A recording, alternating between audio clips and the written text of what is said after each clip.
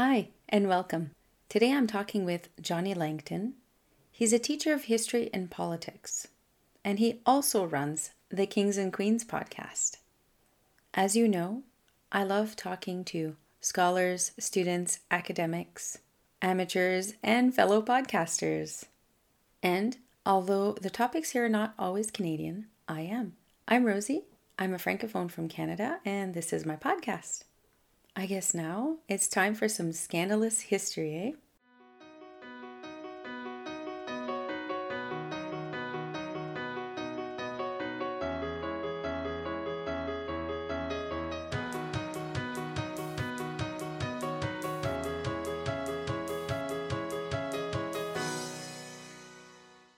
Today I'm talking with Johnny from the Kings and Queens podcast, and I'm really excited that he's here. Thank you so much for being here. I really appreciate it. No, thank you. Thank you for inviting me. It's great. It's great to finally get on another podcast and to talk about something completely different. So it's really exciting. Yeah, so good segue actually. How about you present your topic? What are we talking about today? Today we're not talking about any king or any queen. We're going to talk about Watergate, which is probably it's been described as the biggest political scandal in American history. Some may disagree. Some may go for, I don't know, Bill Clinton maybe, but I just don't think it. I think it pales in comparison to Watergate. And Watergate, in a nutshell, is a burglary that went wrong in the Democratic headquarters that brought down a president. And the story, which culminated over just a 2-year period, managed to bring down a pretty powerful and pretty reputable president at the time, Richard Nixon. So that is the story, which I'm going to try and share with everyone today. It does sound quite complex, so let's untangle it. But first, I'd actually like to ask you, so how did you get interested in Watergate? What led you to that type of history? Well, I mean, throughout school and throughout most of university, I studied history. But in my last year in uni, I started studying a bit politics. And it was a completely different dynamic. I was suddenly studying the nuts and bolts of how government operates. And I first learned the power and struggle of the sovereignty of a presidency, which I hadn't really done before. Most of history, you learn about foreign policy, right? You learn about all the ventures of all these different leaders. And certainly with regard to America, that is where the president is strongest. But suddenly I was learning about the vulnerability of presidents and how they can be, how their downfalls are orchestrated from all different angles. And eventually the kind of case study of that was Watergate. And we found out how easily it can happen. With Watergate, it's a comedy of errors. And in the end, all the president's men just fell like dominoes and threatened democracy after that. And the story is just extraordinary. And I just held on to that. And in the end, I actually did my dissertation on it because I was that enthralled with the story that I decided to write my big piece on it. Dissertation's like a thesis in America, I think, similar. So that's where it started. And ever since, I've been very much interested in all American politics, particularly scandal. Well, like any other country, there's lots there. Oh, yeah, definitely. So let's place it in time for those who might not have heard of Watergate or are not very familiar with it. It's from, well, the original break-in was 1972. It was at a time where the big political hype was around Vietnam. And in particular, the promises of Nixon when he came into office was to de-escalate and eventually pull American troops out of Vietnam. What actually happened was the opposite, and it was escalated, and they actually brought in another country in Cambodia and started bombing it. It saw the biggest protest in history of America at the time.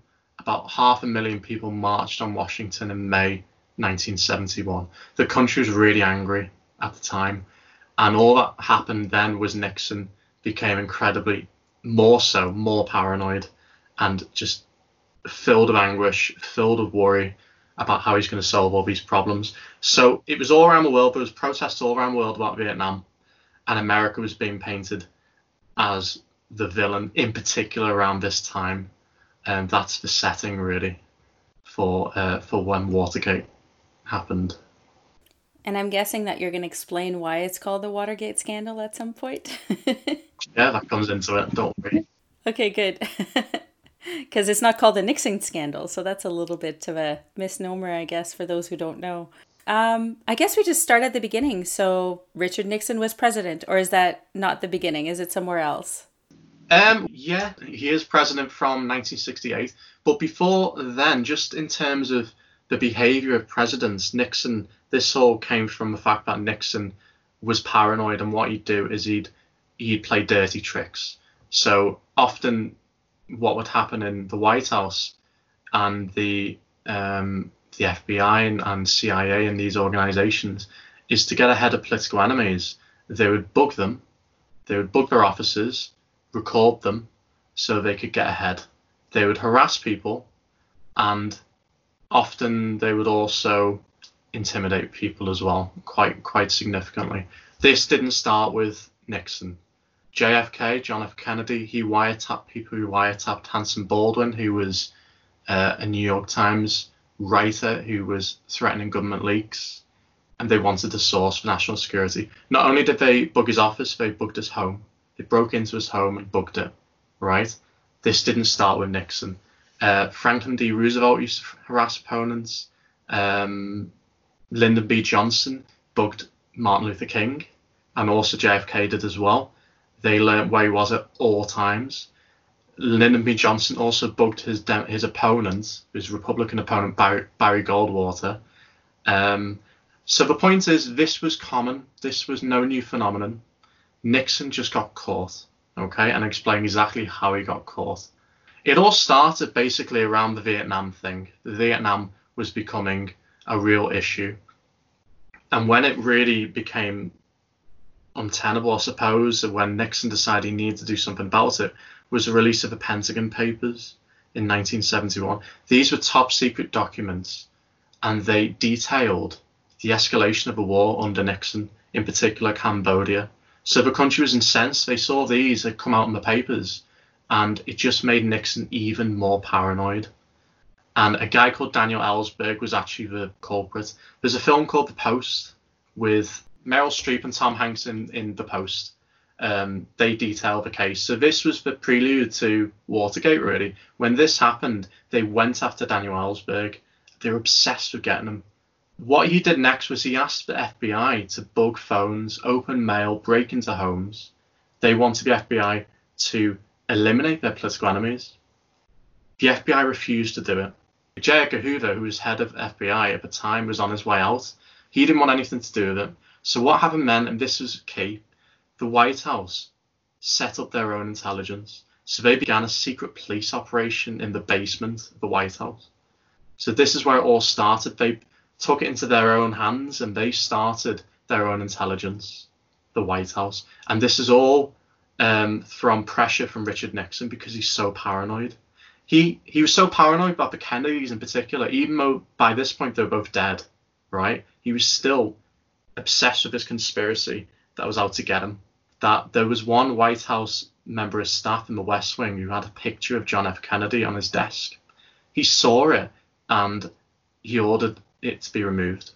Don't want anything to do with Kennedy in this place. That's how paranoid he was. It was just some normal minion, some aide who had a picture of him. Didn't want it anywhere near the White House. This gives you an idea of what Nixon was like, what the character was. They employed Gordon Liddy and Howard Hunt. These are the two people they employed to do their dirty work. They're former FBI and former CIA. So they were going to do all the dirty work for the White House. The Brookings Institution had more papers after the Pentagon. Richard Nixon was so paranoid, he wanted to get them. The plan was to firebomb the building. That's how determined they were that these papers were not going to be published in the same way. They were willing to set the place alight. He thought he could blackmail Lyndon B. Johnson with the report because it's about Vietnam in the past, right? So he could nail him with that. They wanted to set the place alight, which is just incredible. Didn't happen in the end. Instead, they thought, we're going to smear Daniel Ellsberg, who released the original Pentagon Papers. How they did that? They broke into a psychiatrist's office. So he actually had therapy. They wanted to break into his office, get papers to smear Daniel Ellsberg. So these are the lengths they were willing to go through to actually get it. They employed 5 burglars, along with Hunt and Liddy, the two people who are in charge of intelligence, and they broke in, and it was really sloppy and botched. They could have got caught there, and they actually got away with it, which was very lucky. They should have stopped there, to be honest, but they got away with that.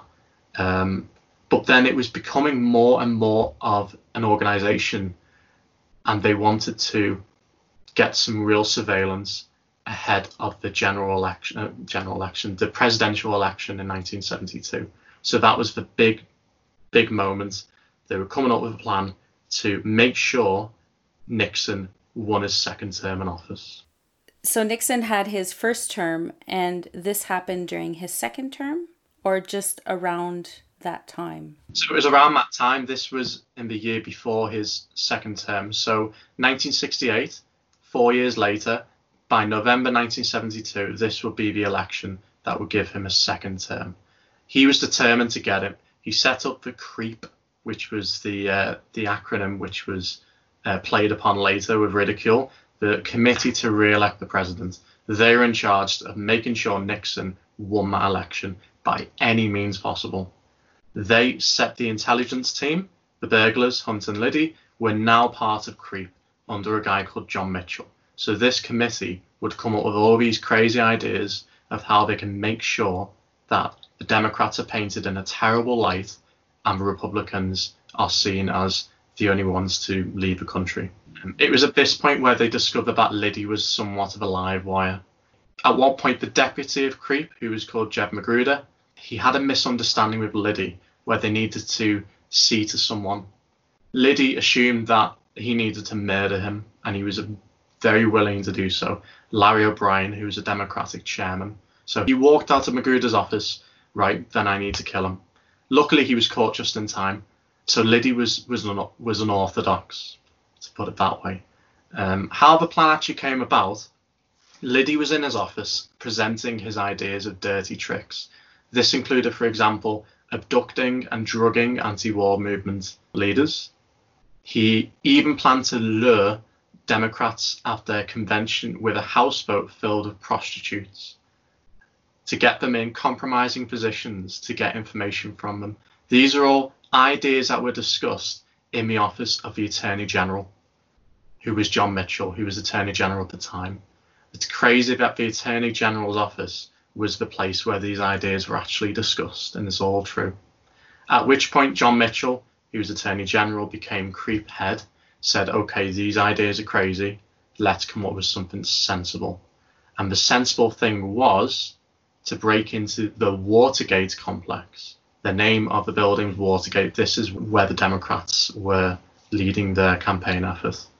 So that was basically it. In the end, all it came down to they were going to burgle it, bug it, and steal files. So the first step, I guess, in this whole story is planning of the burglary. That's what it seems like you're saying. So they planned the burglary as part of a bigger or other ideas. They figured this was the lesser of two evils. They did, yeah. They realised that this was probably more sensible. This was more achievable. Liddy should probably not be in charge of coming up with plans anymore, maybe just executing the plan. They were getting a lot of pressure from two guys, one called Bob Haldeman and the other called John Ehrlichman. They were described as Nixon's left and right arm. That's how important they were. No one got to the president unless it was through these two men. Haldeman was chief of staff and Ehrlichman was chief of domestic affairs. So they were basically always there in his office. They put real pressure on John Mitchell. We need intelligence now. Get it done. So Mitchell signed off on it. He always denied it afterwards, even when he was, spoiler, in prison. He still denied that he signed it off, but his deputy Magruder said he did, and I believe Magruder.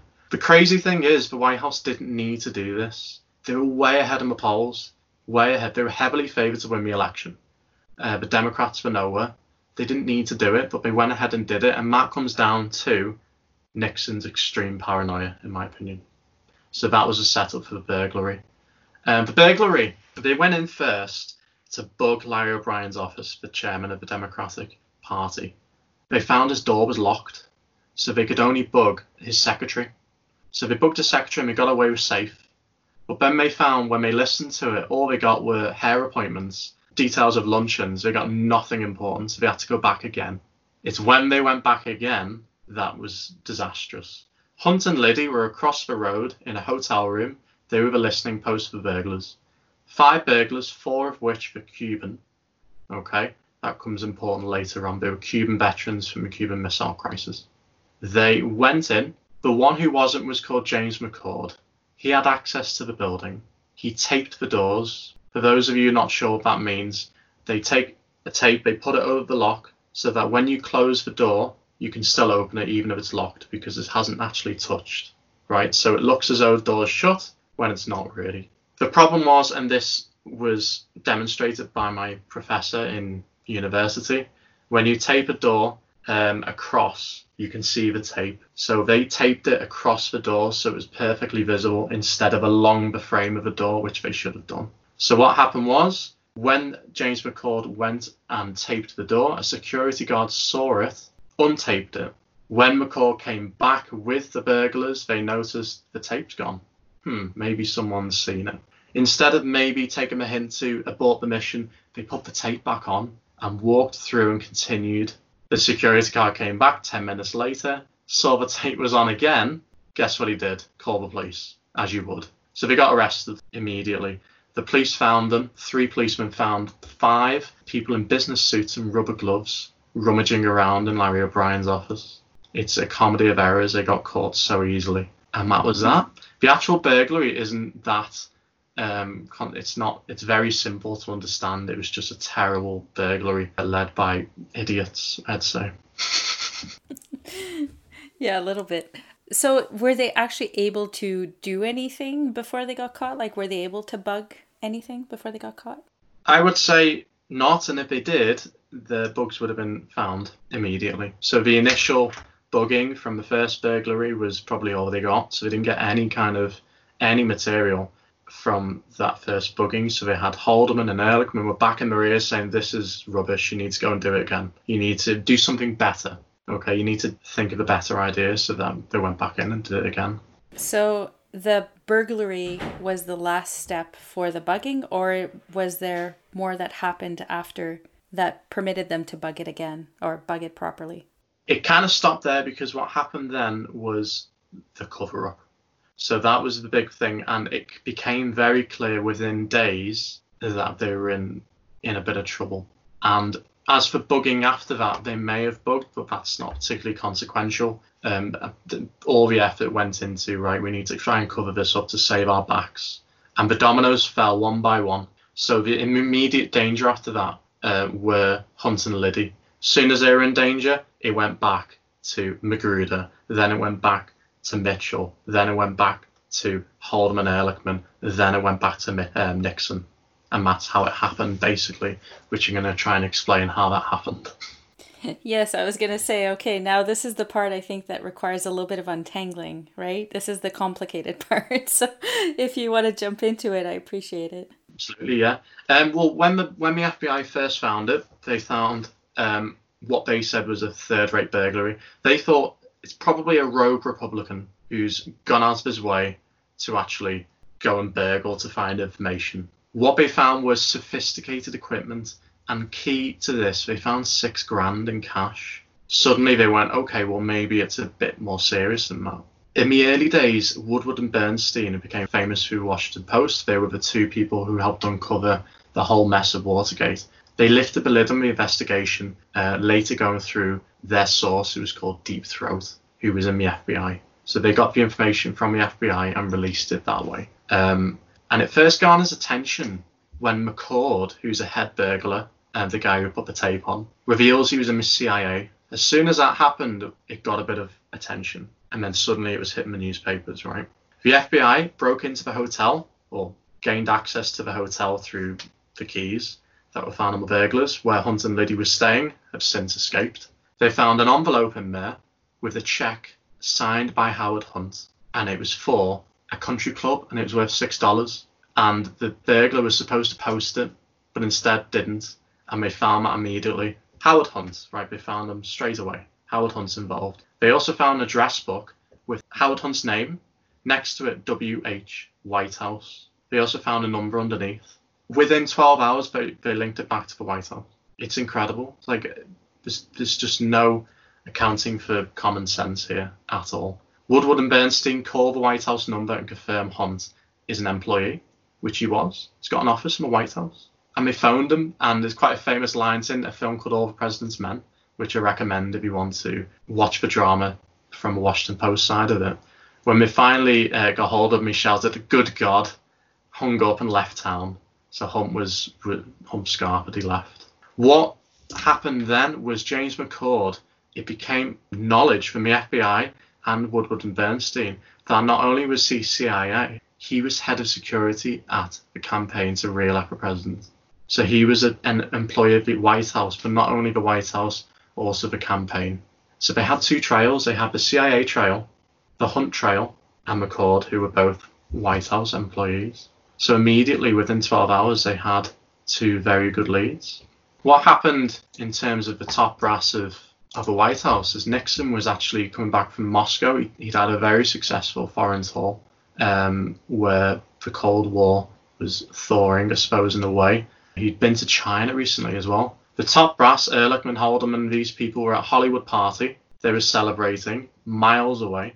The first time anyone knew about it was when Liddy called Magruder, the deputy of Creep, in a panic and said, "We've been caught, what are we going to do?" And Magruder was like, "Well, don't worry, there's no link there, it's fine." And then he said, "Well, there is, because I used McCord and he's head of security," which Magruder said he didn't know. So then he realised, oh, we're in trouble here. We've got someone right there, an employee of Creep, who has just been arrested. And that was it. That's the setup, really. So before Nixon probably knew the details of Watergate, he was already in a world of trouble without realising it. So I guess at that point, that's the start of the cover-up, or start of the details that they found about the cover-up. So what happens after that, once the government understands that it's from the White House? It has a connection to the White House. So that was on the early hours of Saturday. Early hours of the 17th of June, 1972. On the Monday, Haldeman starts burning files in the White House. All these espionage files that get sent to the White House from Creep. He starts burning them. Jeb Magruder starts burning the Creep files from his office. Richard Nixon comes back from Florida, where he's been having a little break after his trip to Moscow. They start burning files. He's updated Monday night, and from that moment, Nixon's involved in everything. Don't think he's just in the background, oh, what's going on with that? There are daily conversations that they have tapes of him talking in detail. He's obsessed with it. He's obsessed with Watergate. He loves it in a kind of weird way. Bob Haldeman, his chief of staff, actually suggested admitting to it immediately. He says, what we should do is we should just say, this crazy man, George McGovern, who was the Democratic candidate, we're worried that he's going to win the election and sell America to the communists. We did it. We'll handle the repercussions. Nixon says, no, we'll cover it up, okay? And they start covering it up slowly. John Mitchell, head of Creep, says to Liddy, go and meet the new Attorney General, who's called Richard Kleindienst, at a golf club.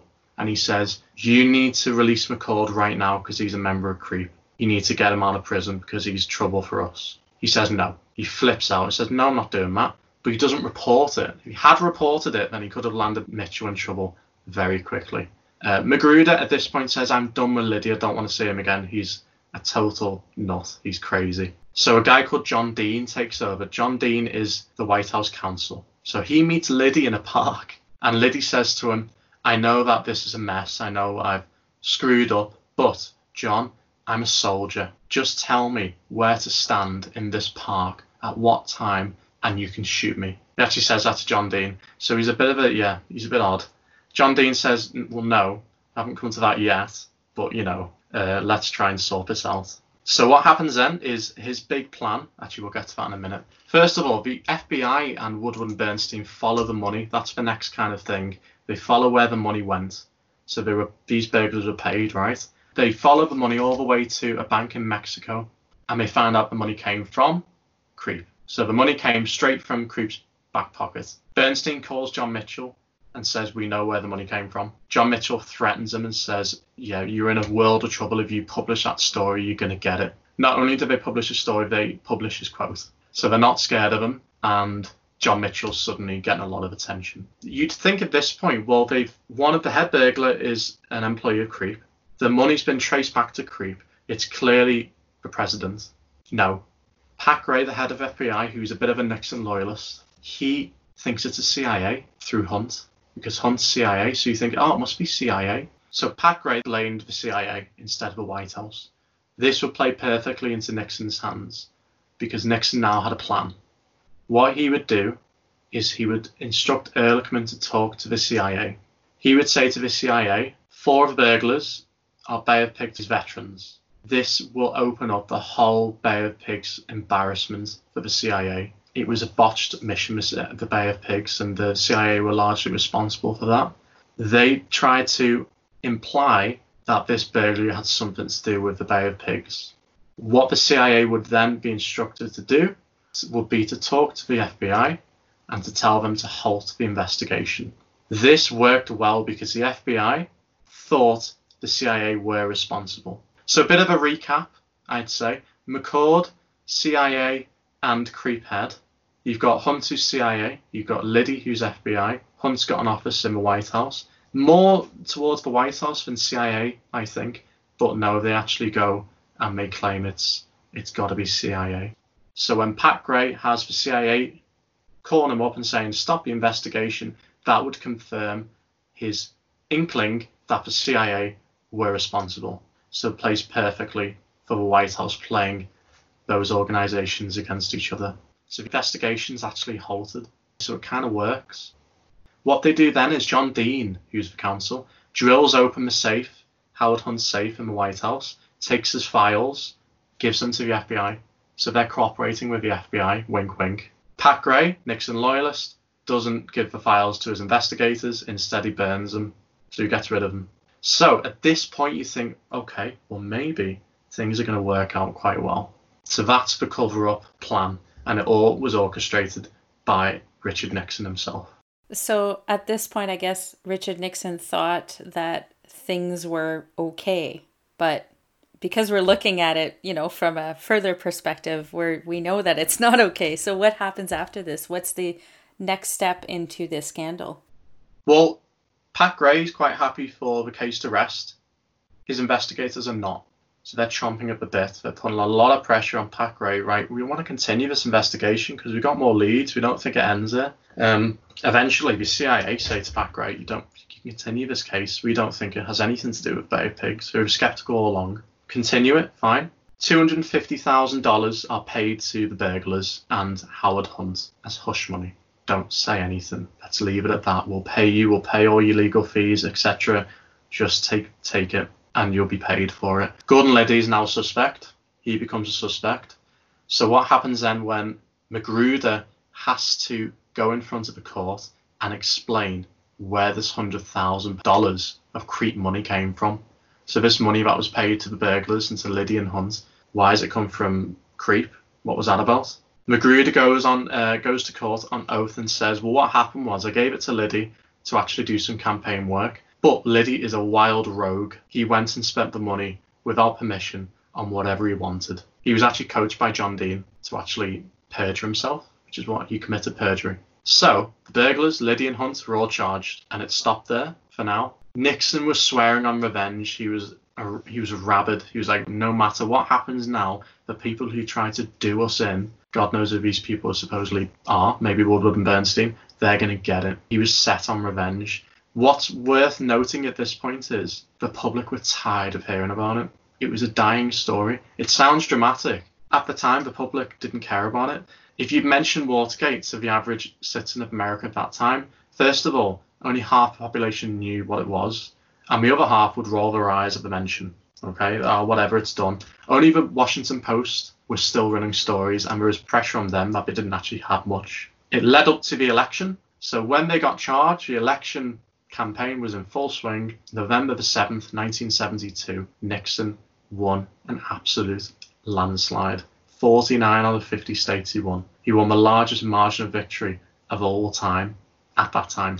He'd won the large until Reagan, I think, beat his record. So why did he go through all that trouble of espionage and building intelligence? God knows. Maybe you can answer it, because I don't know.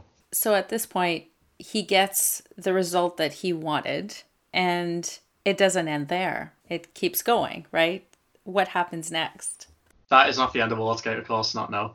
goes quiet for a few months, though, because everyone's in election fever. So we have a nice Christmas. I'm sure Nixon had a lovely Christmas. He thought it was probably solved. We can all relax. What happened then is on the 7th of February, a committee was set up to investigate Watergate. So all of a sudden, they've set up a committee and they plan on grilling all these charged men, all these burglars, Hunt and Liddy.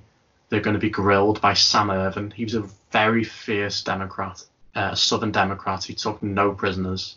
He had a fearsome reputation. So this scared the White House. What happened next is Howard Hunt blackmailed the White House. He realised the power he had. He wanted $120,000 paid to him, just him. And his threat was, he said, I would bring down John Ehrlichman to his knees and put him in jail. How? The Ellsberg burglary, the psychiatrist's office, was signed by John Ehrlichman. So he had first-hand knowledge and maybe even evidence, who knows, that Ehrlichman signed off on the burglary. So he had explosive evidence that could bring down Ehrlichman. So Nixon knows this. He knows all that's going on. He knows all about Hunt. So that was something they had to do immediately. They paid Hunt off. They thought, okay, problem solved. No. On the 23rd of March, on the day of sentencing, it wasn't Howard Hunt who kicked up a fuss. Judge Sirica read a letter to the court, and it was received by James McCord. James McCord wrote a letter, one of the burglars, and he said in that letter 3 things of consequence. He said, there was political pressure to remain silent. Perjury occurred during the trial. Others involved had not been identified. So he said all these 3 things to the judge, who read it out in court, and the media had it.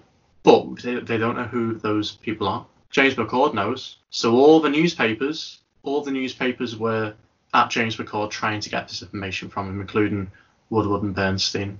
The very next day, John Dean tells Richard Nixon that there's a cancer in the presidency and we're in deep trouble. Nixon says, well, how much do we need to pay these people off? And John Dean says, $1 million, a complete ballpark figure. And Nixon says, we can get that, no problem. That's a famous tape. That's one of the consequential tapes. So you think, oh God, Nixon is completely, he's a slime ball, right? There's nothing he won't do. He's crazy. But the committee wouldn't start for 2 months. So those names of those 2 people who are these people who are involved weren't identified. The committee was adamant they needed to keep the media away from James McCord, but it failed. The LA Times broke it. And the 2 names that John Dean actually revealed, do you want to have a guess? I'm guessing it wasn't the other burglars. So he said it was Jeb Magruder, who's deputy head of Creep, and he said John Dean. Okay. So John Dean is suddenly in the firing line. So he's encouraged by Richard Nixon to write a report actually explaining his side of the story. What Dean thought immediately, and was probably correct, is he was now the fall guy. Now the difference between this and other leaders who would be, other people who would be indicted, was Dean now was not protecting the president anymore and was completely and utterly protecting himself. Because Dean is a lawyer, he was well ahead of the game. He got himself his own lawyer and he sought immunity. So the way he could seek immunity, was that he could bring down his co-conspirators, and he did that. And that's when the rest of the White House fell. I don't think Watergate would have been possible. I don't think Nixon would have fallen if it hadn't been for John Dean and what he did next. He went straight to the prosecutors. Now, Bob Haldeman, Chief of Staff, realised what Dean was about to do, and he called him, and he came up with quite a good line, I think. He said, you know, John, as soon as the toothpaste is out of the bottle, it's very hard to get it back in. And Dean, in a later interview, went, well, the toothpaste came out that day. Okay. Dean gets his immunity, and he starts providing evidence against Bob Haldeman and John Ehrlichman. He reveals the Ellsberg evidence, so Ehrlichman is suddenly summoned to the committee to give evidence. So now Richard Nixon's left and right arm are now completely and utterly in the firing line, and he actually persuades him to resign. He's really distraught about this, Nixon, because he didn't want to do it. They're his best friends. Ehrlichman and Haldeman were actually friends in college. They go back a long way. So he took them to Camp David, and he had to explain to them one by one that he had to let them go.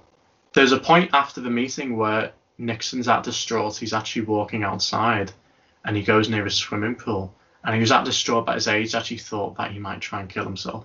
That's how distraught he was. On the same day, he got rid of his Attorney General, Richard Kleindienst, told him to resign, and he sacked Dean. I'm sure sacking Dean did not conjure the same kind of sentiment from Richard Nixon. On the 30th of April, all four were gone. So now what happens is all those major players, John Mitchell, John Dean, Bob Haldeman, John Ehrlichman, all of them were now set to meet the committee or give evidence towards the committee. They were all loyal to the president, apart from a few men. John Dean himself and James McCord would give quite striking evidence against the president. So that's where we were at this point. At this point, they are giving evidence to protect themselves. And at this point, Nixon essentially is just trying to cut everybody from him to say, hey, I'm innocent. I didn't know what these guys were doing, right? That seems to be what's happening. Absolutely. He's trying to cut everyone loose. And you have to, as far as with Dean being the exception, put yourself in the shoes of these sorts of, you could even go as far as called acolytes of the president. They really understand their civic duty as almost servants to the president. They will lay down for the president. And the likes of Haldeman, Ehrlichman, and John Mitchell did that. And they were loyal and protected the president to the very end, whereas some people didn't. Senator Howard Baker, who's a Republican, came up with a famous question which got John Dean, and he said, what did the president know, and when did he know it? Now, the problem is, Dean can say whatever he wants about Nixon, but he doesn't really have any evidence. He doesn't have any documents, because Nixon's not signing them. Bob Haldeman or John Ehrlichman are signing off these documents. A lot of them were burned anyway. So where is he going to get this proof from? That was a problem at this point, and he couldn't answer it. What happened then was what was revealed by Alexander Butterfield, who was an aide of Richard Nixon, is that there was a taping system in the White House. Richard Nixon had bugged himself, which is the greatest irony of the whole story, is that the weapon he used to bring down his political enemies is the weapon which would bring down the man himself. Since 1971, now this isn't anything new. All the presidents since FDR, Franklin Roosevelt, have recorded all the business in the White House. Nixon actually disabled it and reinstalled it. But instead of previous presidents who actually manually controlled the recordings, Nixon's was sound activated. It caught everything, even down to tour groups, the cleaners, everything was recorded.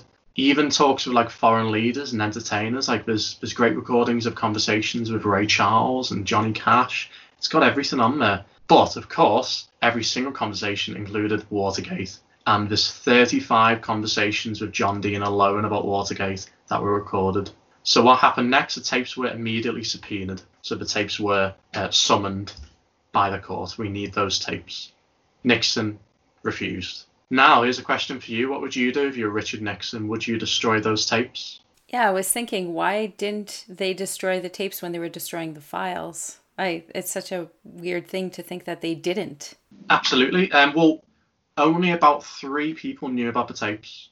Only Nixon, Butterfield, who's an aide, and his secretary, who was called Rosemary Woods.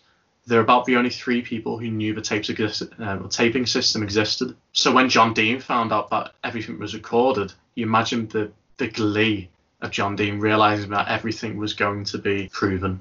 Everything he'd said could now be proven, whereas Bob Haldeman, everything he'd said would be proven to be nonsense, right? So destroying the tapes, they were his private property, so he could have. However, they've been subpoenaed, and I think that's a felony. Compared to what was on those tapes, I feel like it would still be worth it. And in retrospect, maybe he should have, because what is on those tapes is just political dynamite. What happened then is a long, long battle of nearly a year where Richard Nixon tried every single little trick to stop them getting hold of those tapes. He got a new Attorney General called Elliot Richardson. He's getting through them, isn't he? What's that, number 3, at least?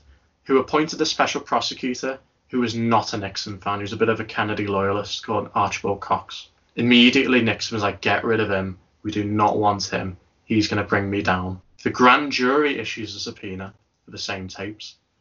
Nixon rejects both, and he wants Cox gone. Get rid of him. This comes towards the autumn of 1973, so it's over a year of Watergate already. His vice president, Spiro Agnew's in a lot of trouble. He took bribes and that's coming out at the same time. So eventually he gets kicked out of office. He resigns before impeachment proceedings. He gets encouraged to do that for the reason that if he's under impeachment, then that might encourage his own impeachment, right? So he thinks if he resigns, that's probably getting rid of that potential problem. So for those who might not understand, can you give a brief summary maybe of what an impeachment is? Absolutely. So the impeachment process works probably in 3 stages. There's a committee who will decide whether there are grounds for impeachment. And the committee, as far with Richard Nixon's, was 38. 38 people would decide. 38 people from Congress would decide. If they got a majority, this would go to the House of Representatives, who would vote on articles of impeachment. They just need a majority of 1. If that passes, the president's impeached. Impeachment doesn't mean kicking out of office. It just means there's going to be a trial. Now, that happened to Trump. Donald Trump recently passed because Democrats had a majority. Okay, and it passed into Congress. What happens then is you have another trial, and if there's 2/3 of people in the Senate who decide yes, kick him out, the president is then booted out of office. So it's 3 stages, and Nixon will be faced with that very shortly. But the reason Trump survived is just because the Senate is Republican, has a Republican majority, and they voted on party lines. So there was never really much danger of Trump being kicked out of office, though he was impeached. Does that make sense? Yes, I think it's understandable. So the political processes are always very complex. It is, yeah, especially America. The Constitution's very complicated and vague at the same time. It's kind of strange. So what happens with Nixon next is he thinks, right, I'm going to try and think of a compromise to not hand over these tapes. And he gets a very ancient conservative Democrat called John, I think his name's John Stennis. What he's going to do is he's going to listen to the tapes himself, and he's going to provide a pre-arranged or pre-provided form where he can tick off what those tapes included, written by the White House. So the White House is going to write a script and say, is this what happened? Yes or no? And then they're going to provide that to prosecutors. It's a real terrible compromise that was obviously going to be rejected, and rejected immediately. It was rejected, and Nixon was furious. What happened next was he pressured the Attorney General, Elliot Richardson, you must get rid of him. Get rid of Cox now. And what was called the Saturday Night Massacre, which is a tad dramatic, okay, in terms of a name, Elliot Richardson resigns instead of firing Cox. His deputy, William Ruckelshaus, also resigns instead of firing Cox. And third in command was called Robert Bork, who was Solicitor General, finally fired Cox. He fired him because he was pressured by Richardson and Ruckelshaus. We need to keep the integrity of the Justice Department. You need to kind of do it. So he did it, and then Bork resigned. So if you're keeping up with how many Attorney Generals have been now, I think we're on 5 Attorney Generals. What happened next? Nixon ordered the sealing off of the officers of the Attorney General and the prosecutors. Sealed them off, sent the FBI in. This is just outrage for democracy. And the White House received 120,000 telegrams ordering his resignation overnight. His approval ratings dropped. 36 points had dropped by since his election. In under a year, he'd been from 67% approval to something like 30. Just plummeted because everyone realised what Nixon was up to. Hand over the tapes. Surely this is a time where he'd hand over the tapes. But no, it continues. So the American public probably thought if he was innocent, he would have just handed over the tape. So there must be something else, and therefore they start to distrust him. Exactly right, yeah. So with Archibald Cox gone, Leon Jaworski takes over. He's the new special prosecutor. He is a lot more loyal to Richard Nixon. However, what he wants is Nixon to hand over the tapes. He's almost naive. He thinks, well, why doesn't he just hand them over? I think he's innocent. The tapes will exonerate him. So he says, just hand over the tapes, hand over the tapes. Some tapes are handed over. There's an 18-minute gap, which is wiped out of one of the tapes forever. It's erased. Now, there was a whole debacle over Rosemary Woods, secretary. She apparently erased them while she was on the phone. And the way she did it was she had her foot down on a pedal, which is apparently recording the tapes. Her phone goes in her office. She leans over to get the phone. That cuts off a recording in some kind of 70s contraption, I don't know. When she's on the phone, it cuts out 18 minutes like that. She demonstrated in the office and couldn't reach, so it was nonsense. The new chief of staff called it a sinister force that deleted those 18 minutes. Really, it was probably Richard Nixon who did it. He deleted the gap himself. He deleted the recording himself. We'll never know what was in that, but it was probably something outrageous, even more outrageous than what was actually released later on. Leon Jaworski listened to some of the tapes. The one he listened to was the £1 million tape, the one where he offered £1 million to quieten those burglars. So he was outraged. Jaworski changed his tune immediately, and he said, right, we need more. Demand more right now. Nixon, no. What he did instead, he released 1,300 pages of transcripts. He stayed up for like a week to do it, and he just wrote them all out, right? And he said, they do contain rough edges. What he means about rough edges is he's sometimes not so presidential in the way he speaks. And the amount of times that, quote, expletive deleted is actually written down, it outraged what was probably still a very conservative American public. Maybe not so, it wouldn't have the same reaction as it would today in 2020, but it created a really bad image for the president. I felt a bit unfair. Imagine the stuff that John F. Kennedy was coming out with in his office that would never be discovered. Nixon, it was all there, and it was very embarrassing for him. But still, no tapes. So at this point, it's been a year. They've been fighting in court. They've been, head to head with multiple people, or Nixon has been head to head with multiple people trying to stop these tapes from coming out. And he decides to do the transcript, or a version of the transcript. Because I'm guessing that he did not write everything from the tapes yet. Right? No, he didn't release them all. No, definitely not. Just 1,300 pages is still quite a lot. What happened next was impeachment process really kicked in. When out in the summer of 1974, the Judiciary Authority, which set up to see if there were grounds for impeachment, so that's stage one, passed it on 3 articles of impeachment. It wasn't unanimous. It was 28-10. Okay, so there's still plenty there who support him. Right, but you just needed a simple majority. So it was heading to the House of Representatives for stage 2, which is what Trump got up to, right? Trump was on stage 2 and then eventually stage 3. So if it had passed the House of Representatives, Nixon would be impeached. At this stage, Nixon went down south to rally support, drum up support from Southern Democrats. They were the key. They were the ones who would tip the balance in the House of Representatives. He needed their support. So that's what he was doing. At the same time, Nixon lost his battle at the Supreme Court for the tapes. 8-0, unanimous. Nixon had no choice now but to hand over those tapes. So he did. And that was it for Nixon. On the 5th of August, he released those tapes. The key smoking gun tape, a conversation with Bob Haldeman about playing the CIA against the FBI, was played. And that was what sent him down. The judiciary changed their vote to 38-0.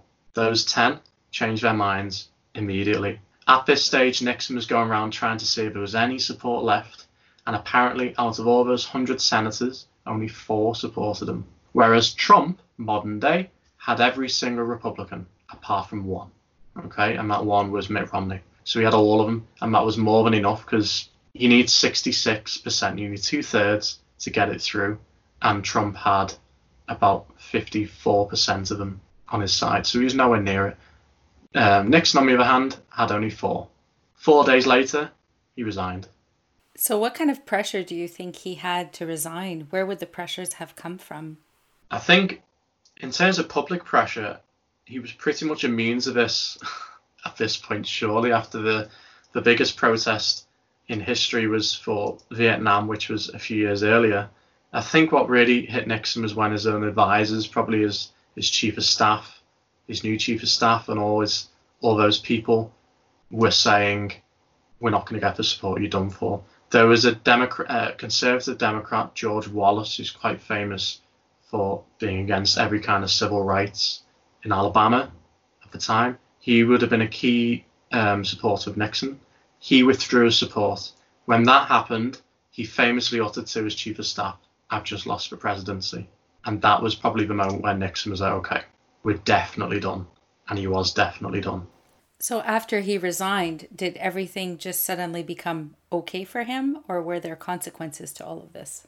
Well, what happened next was, and this is the legacy of Watergate really, so powerful and so awful was the damage done with regard to democracy.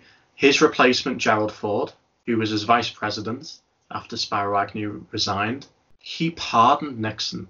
The rest of those people, by the way, I'll go on to those later, he pardoned Nixon.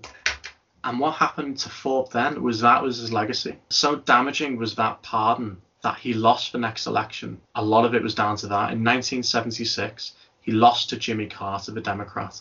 And famously, the Democrats released badges. And on those badges was a picture of a man cracking a safe. And the words underneath says, "Pardon me, Gerald." Right? So they were the anti-Ford badges that went around. And they had a massive effect. And he actually lost. So not only did Watergate bring down Nixon, it also brought down his successor. The rest of the team, Haldeman, Ehrlichman, Mitchell, Dean, all went to prison. John Dean didn't escape immunity completely. He went down for 4 months. The rest, about 18 months each. Gordon Liddy got a bigger sentence, 4 years. Howard Hunt went down. All the burglars went down. Magruder went down. Most of them did, but Nixon didn't. Nixon was pardoned. So he was just allowed to retire as an old president would. He was kind of shunned for a long time, though. He wasn't invited back to the White House for some time. He wasn't part of political life for a long time until he was interviewed by David Frost, who's a British journalist, interviewed him. And it's actually dramatized in a film called Frost Nixon. He was interviewed in 1977, and this was Nixon's chance to explain himself, basically. He chose Frost because he believed Frost was quite weak and he could have had his way. Unfortunately, he didn't. Frost was quite strong. And what happened then was he was able to extract remorse from the president. He admitted to letting the country down. What he said was, "I gave them the sword and they stuck it in and twisted it with relish. I guess if it had been me in that situation, I would have done the same thing." So he's kind of half and half. He is a bit remorseful, but then he does blame other people as well. A bit later on, he has a speech at the Oxford Union of Students. And he says this, he says, "You'll be around in the year 2000. Let's see how I'm regarded then." Well, it's not much better, Richard. No. That's kind of a sad legacy, but he didn't seem to have paid, let's say, a jail time or a fine or something for everything that happened. His punishment it's tarnished his legacy, I think. It's one thing to impeach a president, it's another thing to throw him in prison. You know, I mean, South Korea comes to mind. Park Geun-hye, who was president of South Korea, was impeached and was put in jail. She's in jail now for a long time for corruption charges. That is one of the only democracies I can think of where a former leader is actually jailed. I'm sure there's a few more, but that's the one that sticks to mind. I don't think the country was prepared to put a president in prison. Probably would have been a bit too much. The public probably wanted it, but I don't think it was ever that likely to happen. But I could be wrong. The other legacy of Nixon is the tapes, right? So a lot of those tapes have been released to the public, and he calls Indira Gandhi a witch. He said he should have got out of Vietnam earlier. 2 million slaughtered Vietnamese children. No one would have cared. These are all quotes from Nixon that have been released. It also exposed a deep paranoia about everyone. He was obsessed with Watergate, and that became very clear. The legacy of a presidency, it was weak in the 70s after him. Carter and Ford were weak until probably Reagan. Then it became more stable. So it did affect the presidency for quite a long time. Yeah. So I guess that's Watergate. That's in a nutshell, in a 45 minutes-ish kind of summary with all the players. The players, I know. Yeah. Well, that's where we get the suffix gate from. You know, you see all these scandals that have gate affixed to the word, and a lot of people don't know why, but they use it anyway, and it all comes from Watergate. I mean, one thing which I didn't mention, which I'll mention now just in case you do want to put it in, it was just after Gordon Liddy offers to be shot in the park.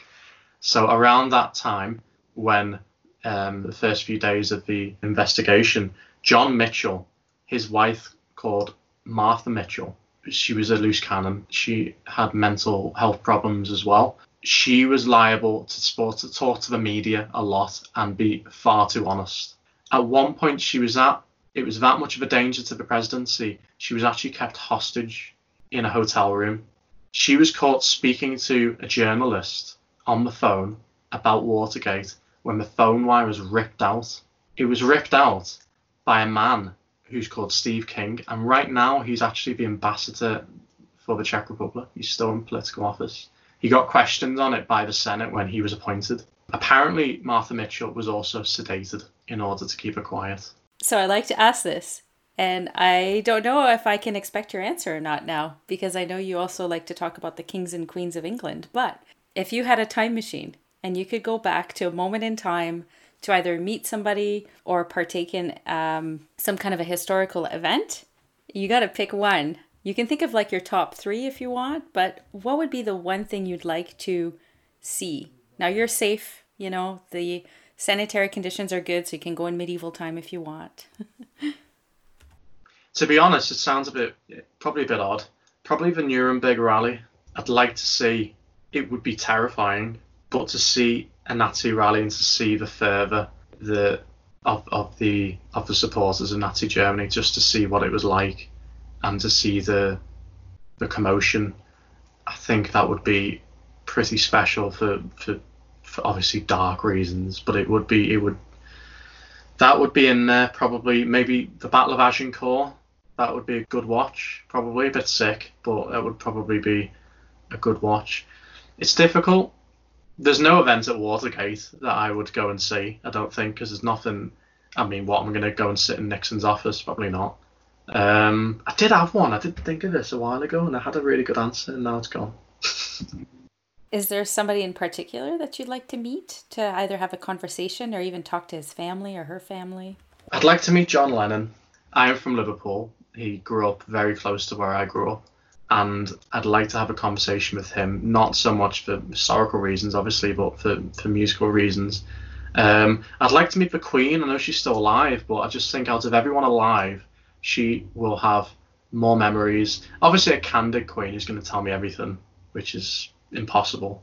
I'd like to meet the Queen. As far as dead people go, Churchill, probably Winston Churchill.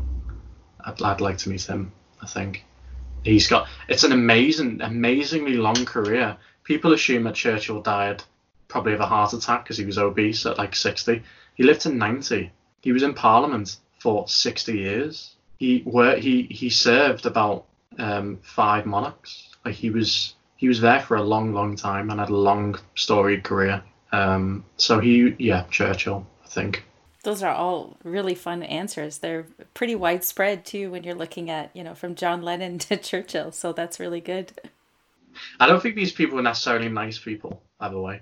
The Queen, I think, is. But they're definitely characters. Eleanor of Aquitaine, she's one I would meet. I don't know if you're familiar with Eleanor.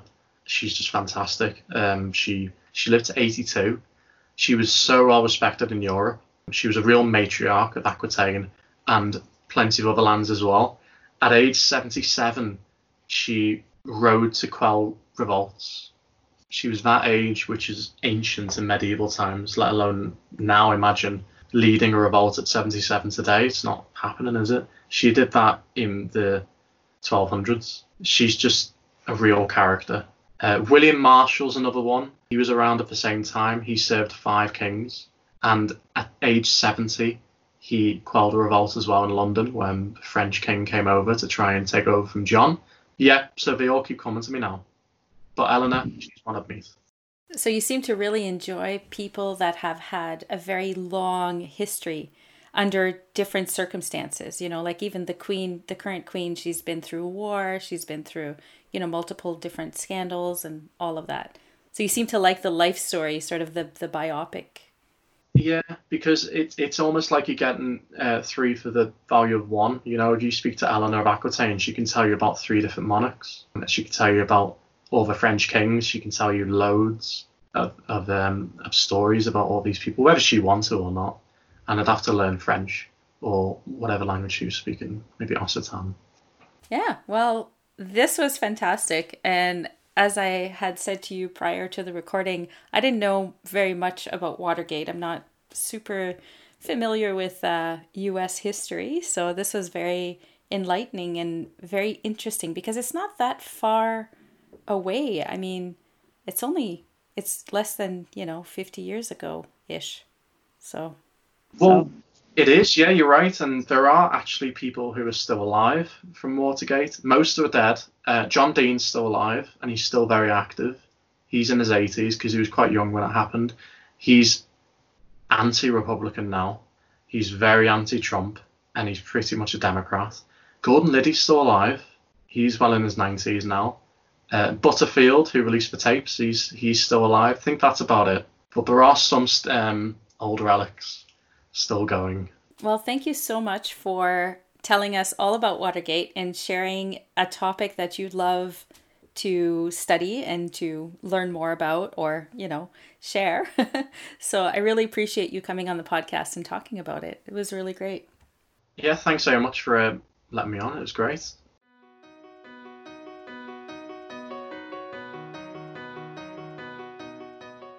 Thank you so much for that, Johnny. That was a really great summary of what happened during the Nixon scandal. The book recommendations today are The Nixon Tapes, 1971 to 1972 by Douglas Brinkley and Luke Nichter, as well as All the President's Men by Carl Bernstein. You can find me on social media, Instagram, Facebook, Twitter, @History or @History.podcast.